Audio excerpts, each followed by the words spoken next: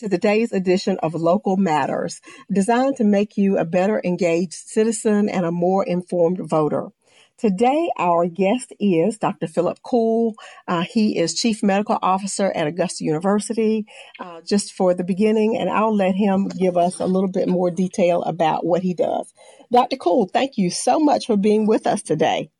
Thank you, and thank you for having me on the show. I think it is important that persons like you and shows like this are helping us to get the word out about COVID-19 and the implications for your listeners. Thanks so much. Well, the first question, I did give a portion of your title, but I believe it was only a portion. If you could just tell us a little bit about your full title and what your normal job responsibilities are when there is not a pandemic. Sure. So I'm the Vice President and Chief Medical Officer for the Augusta University Health System.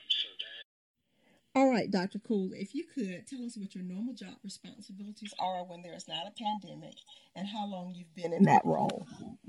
Sure, thank you. I've been in this role for about 3 years now. I'm the Vice President and Chief Medical Officer for the Augusta University. I've only been in this role for 2 years. It seems like 3 at this point, but let me start over with that. Thank you for having me on your show. I am the Vice President and Chief Medical Officer of the Augusta University Health System.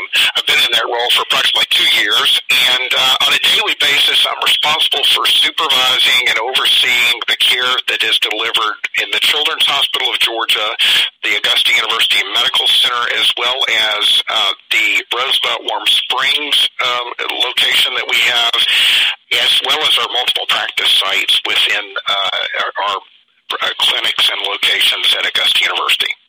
Okay, that's great. So on a day-to-day basis, you're a very busy man. But certainly in the case like we have here, I'm sure that's just changed everything about what you do because you've entered a new normal just like the rest of us, right?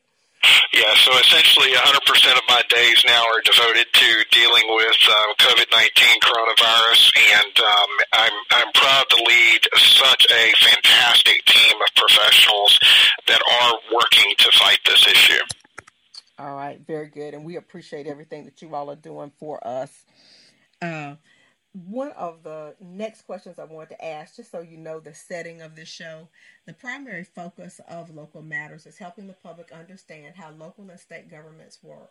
My goal is that citizens get more engaged and better informed. Tell us about how AU Health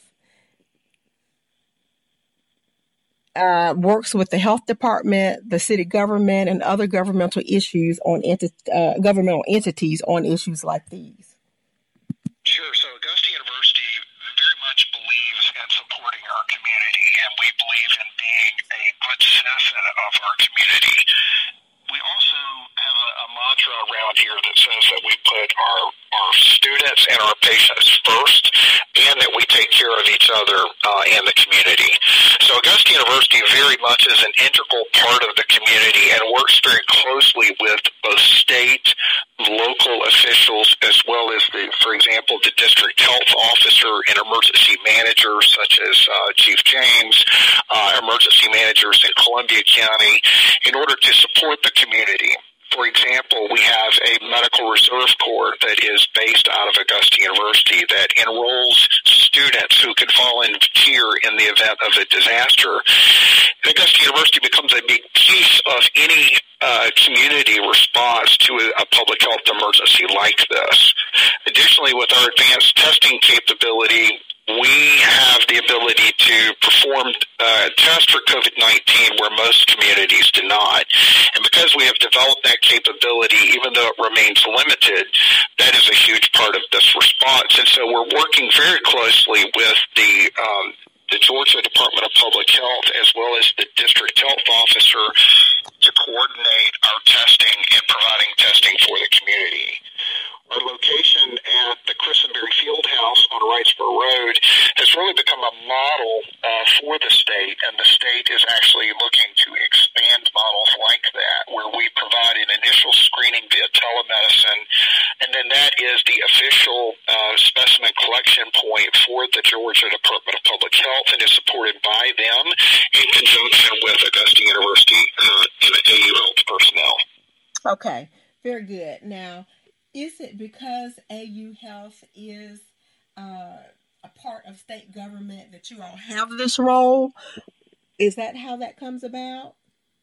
So it's a combination of both being just a good citizen in the community and making sure that we're doing what's right for our patients and for the community, as well as the fact that we are state government and we view it as the state's only public academic medical center that we have to serve a leading role in helping take care of Georgia.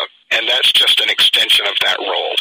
Okay, very good. And which reminds me, at some point, it was some years ago before I moved back to Augusta, but I believe at one point there was some discussion about actually moving the medical college to Athens. So that means that perhaps if that had happened, you wouldn't be here right now doing what you're doing.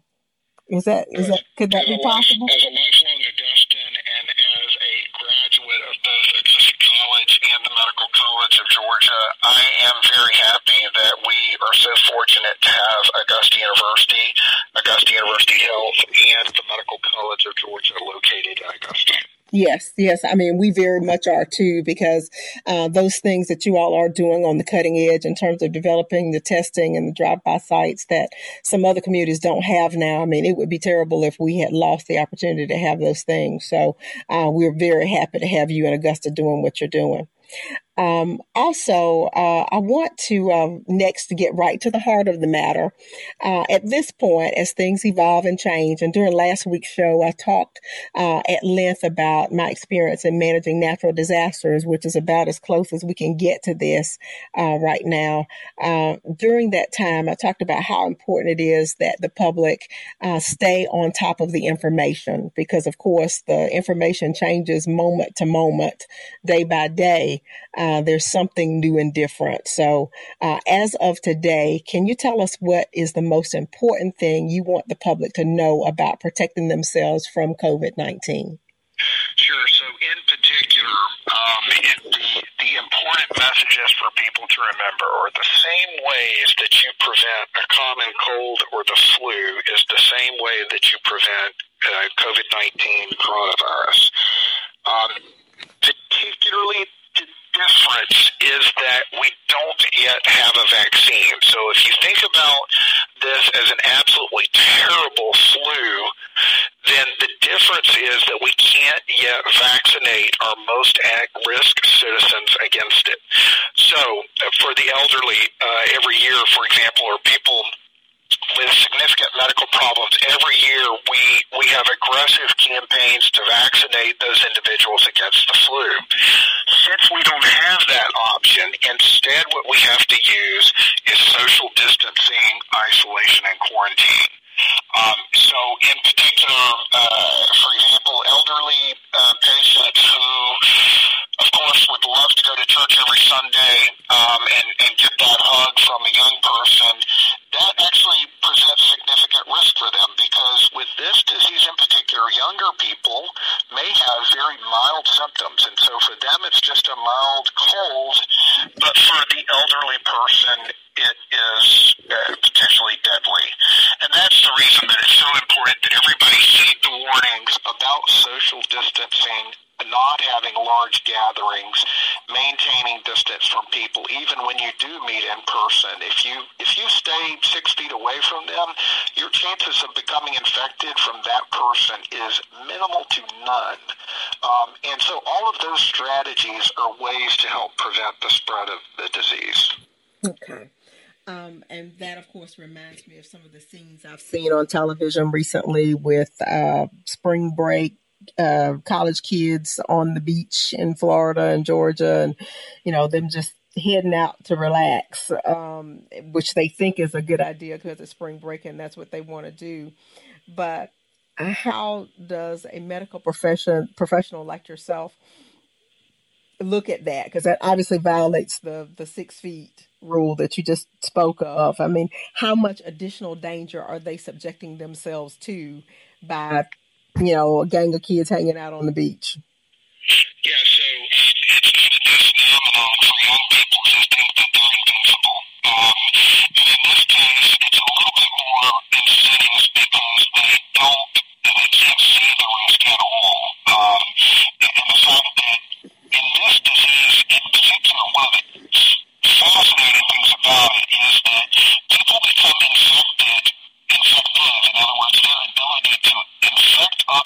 people occurs before they know that they're sick.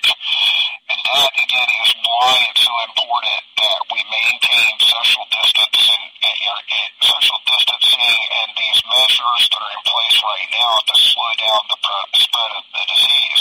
It'd be one thing, you wouldn't go up and give somebody who's coughing a lot and obviously has a fever and is obviously sick, you wouldn't go up and give them a hug. But if it's a group of young people out at the beach and they think that that person's fine and they do that, in this case, they could be transmitting COVID-19. And that's one of the difficult things about this disease. Okay, I got you. All righty. Now I'm going to move into armchair quarterback mode. You know, everybody's sitting here wondering, well, hey, why are we doing it this way? Why can't we do it that way? One of the questions that I have is, would it make sense to test everybody, quarantine those who are positive, and let the rest of us go back to our everyday lives? Are there any financial or other constraints that would prevent this type of approach? Yeah, so testing everyone would be ideal, but just isn't feasible. And that's why we're trying to make testing as readily available as possible, but even then we're still overwhelming the system. So Augusta University is working very hard to increase our testing capability and the number of tests that we can run at any given time, as well as leveraging multiple different assets and resources.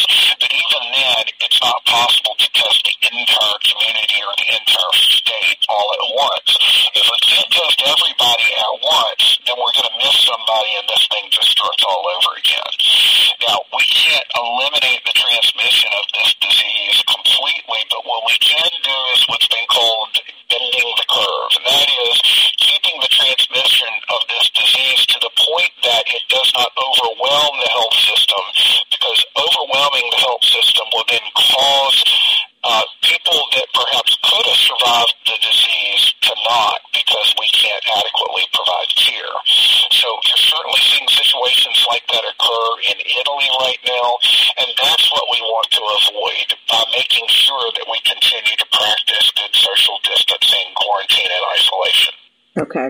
So the instructions that we have been given that you want everybody to follow: social distance, only go out as absolutely necessary, and keep those hands washed. Keep those hands washed. Use hand sanitizer.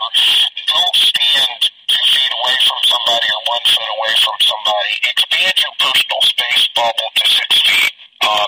If people don't come in within that 6-foot range, so even when you do have to go out in public, there are things that people can do to minimize their risk. For example, some of the grocery stores are delivering, and many of them have online apps where you can go in and put your order in online. They will tell you when it's ready. You drive up. The person puts the groceries in the back of the car. And so for anyone who's at significant risk, I would recommend that you do things like that. That would reduce your exposure to people. If you can't do that, have family members, younger children, for example, going and getting groceries and delivering to those that are at risk. But again, just minimizing contact with people, but then, just like your mother told you, wash your hands. We don't wash our hands enough. We really need everybody washing their hands not only frequently, but well. And then sanitizing surfaces, whether it's Lysol or Clorox wipes or even some of the baby wipes out there are effective against COVID-19. Disinfecting those high-touch surfaces can be very effective at reducing the spread of this, especially as additional information has come out that this might survive longer on surfaces than previously thought. Okay. All right. Very good. You mentioned the testing that is available. What's the criteria to be tested? Go ahead. Sure. At Augusta University, we are following the latest guidance of the Georgia Department of Public Health as well as the CDC. And then with expertise input into a testing algorithm that changes frequently, and we're constantly trying to manage our risk and refine the testing protocol where appropriate. It's incredibly important that everybody understand that not everybody needs a test.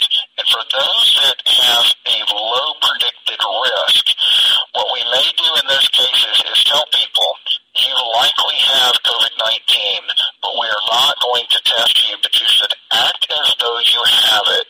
Stay at home, isolate yourself, and make certain that you're not coming into contact with each other to minimize the risk of transmission. And then monitor for these symptoms that if they develop, then seek care. But we cannot test everyone. We're focusing on those that are the highest risk and making sure that we're doing the best to take care of our patients in the community. And that just has to do with strategic use of using the limited supplies that are at hand, right? That's right. That's right. We're just trying to make the best use of what is available to focus it in the areas that are needed the most. Okay. It's obvious that everybody's put an awful lot of thought into the best way to deal with this. I think about it.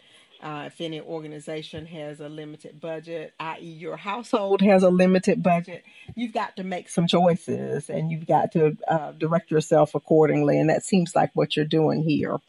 Yes, ma'am. We have the advantage of having infectious disease experts who were very quick to put plans in motion to make sure that as we saw what was unfolding in China, that we started planning then to make sure that we had the best plan moving into this pandemic that we could. And we're very fortunate to have the expertise here in Augusta to make sure that we have the best plan possible.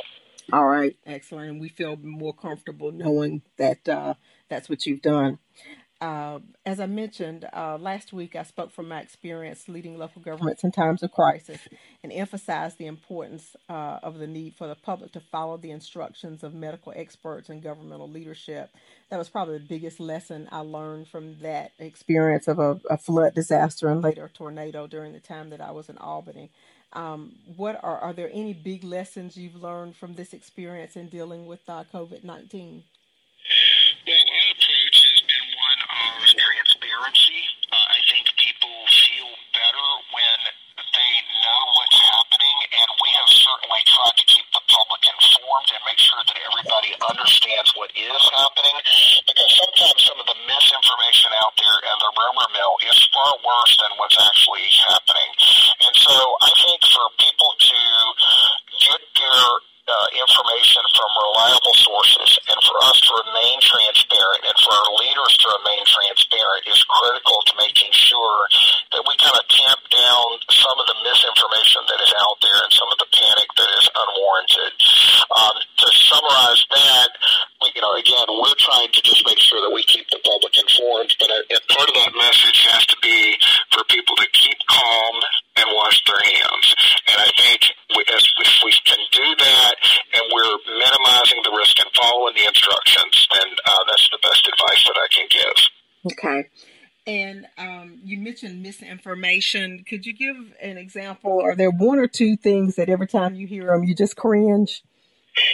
Well, so we have some patients that have tested positive that we've done from community testing. And we have people reporting, for example, or misinformation that all of those patients are in our facility and that we're just hiding that. We only have 2 patients that are in our facility currently that have tested positive for COVID-19. So the public thinks we're getting overrun, and the reality is that we're doing quite well. Is there concern about PPE shortages, the personal protective equipment? Yes. We're taking a very proactive stance on that, and we're actually in really good shape. We welcome the donations of people, but we're not in trouble yet. We're just making sure that we manage our supplies appropriately. And then the third is around testing. We have some people that have done some less than helpful reporting about who we have chosen not to test, and it kind of just adds a little bit of fuel to the fire. I'm sure it was not intentioned to be that way, but it's important for people to understand that we will not test everybody, and that is for the overall public good and when we can predict that someone is low risk. Okay. Thank you very much. That was really helpful. Lastly, is there anything else you want to share with our listeners today? We are working with the leadership of Columbia County to expand our drive-up testing capability, again, in partnership with the State Department of Public Health, just to make that more convenient for those citizens that live in the Columbia County area. Augusta University, in partnership with the State Department of Public Health, will be expanding our drive-up capability to a location in Columbia County that we'll be getting the details out on shortly. Okay. All right, very good. Again, thank you so much for taking the time out of your extremely hectic schedule to be with me today to better inform our listeners. We really appreciate that on behalf of the entire community. And in a larger picture, we thank you for everything that you're doing to help our residents of the Augusta metro area. This is extremely important to know that we have competent and caring professionals that are working on our behalf. So thank you so much, Dr. Coule. You're quite welcome. It's my pleasure to lead such a stellar team, and thank you for all that you're doing to get accurate information out to the citizens of the area. All right. Take care. Talk to you later. Bye-bye. Due to Dr. Coule's busy schedule, we had to record this at a separate time. He was not able to come into the studio, so I apologize for some of our technical difficulties in getting prepared for this, but I certainly hope that you are now more knowledgeable about our local response than you were when we started this broadcast. And again, I admonish you to please do your part to stay safe, not just for you, but also for your loved ones. We all want to say that we survived this and will be better on the other side of this pandemic. As we near the close of the first quarter of 2020, please think about a few things. When we came into this year, we thought of this as the year of clarity and vision. We had high hopes for 2020. After all those watch night services that had us charged up and ready to go, we hoped to see the world in a different way and see 2020 as a year that would allow us to accomplish more than we ever had. We saw ourselves executing this new clarity and vision with precision so that we can become the people that God had envisioned us to be. Now that we are 3 months into 2020, we feel like we've been punched in the gut. Superstar Kobe Bryant and his daughter were killed in a violent crash. Coronavirus has shut the world down in a way none of us could have ever seen or could have predicted. And all college and professional sports have been suspended to include the Olympics. Our elections have been postponed. All schools have gone to online learning, and churches live stream their services. And the basic chores like finding groceries has become very, very frustrating. Nevertheless, if we can stay focused, I believe there is opportunity to find the vision for which we hoped. My friend Chasey George shared with me that while in quarantine, Shakespeare wrote King Lear, Isaac Newton developed calculus and discovered gravity, and while in prison, Paul wrote part of the New Testament. Consider what kingdom work you could do while you're staying at home. I'm sure there are talents that you always wanted to explore that you haven't. Gardening, writing, just reaching out to people that you didn't have time to. All those are examples of putting to work the talents that God has given you during this time period. That will take our mind off of all of the uncertainty we face and certainly, hopefully, lead us into a situation where we don't see reason to fear, but just to be careful and be faithful. As always, if you have topics to suggest or seek information about opportunities to sponsor this program, please reach out to me via my website at janiceallenjackson.weebly.com at the Contact Us tab. Again, my web address, and you're welcome to visit at any time for any reason, janiceallenjackson.weebly.com. As I sign off, same as always, 2 Timothy chapter 1, verse 7. For God hath not given us the spirit of fear, but of power and of love and of a sound mind. This show is designed to contribute to each of those, giving you the power that comes with knowledge, demonstrating love for your local community, and offering you wisdom for decision making to make sure that you possess a sound mind when it comes to these topics. Please tune in next Wednesday at 1:30 p.m. here at WKZK, because local matters. Thank you so much. Most of us really want peace, prosperity, and a happy life, but we can get stuck with feelings of resentment, anxiety, and depression from our past experiences. We can't change the past, but we can change the way we feel and the way we think, so the negative impact of those experiences is not showing up in our today. The Better Choices Group is here to help.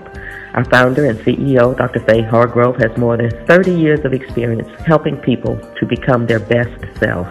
Are you the one that says, I don't need counseling? That's great, because we're coaches. That's what we do. We coach. Everyone can use a sounding board at some point in their life to help them move forward. And just like your sports coach helps you to play basketball, golf, or soccer, we are here to help you be the best version of yourself. So get unstuck, get free, get moving.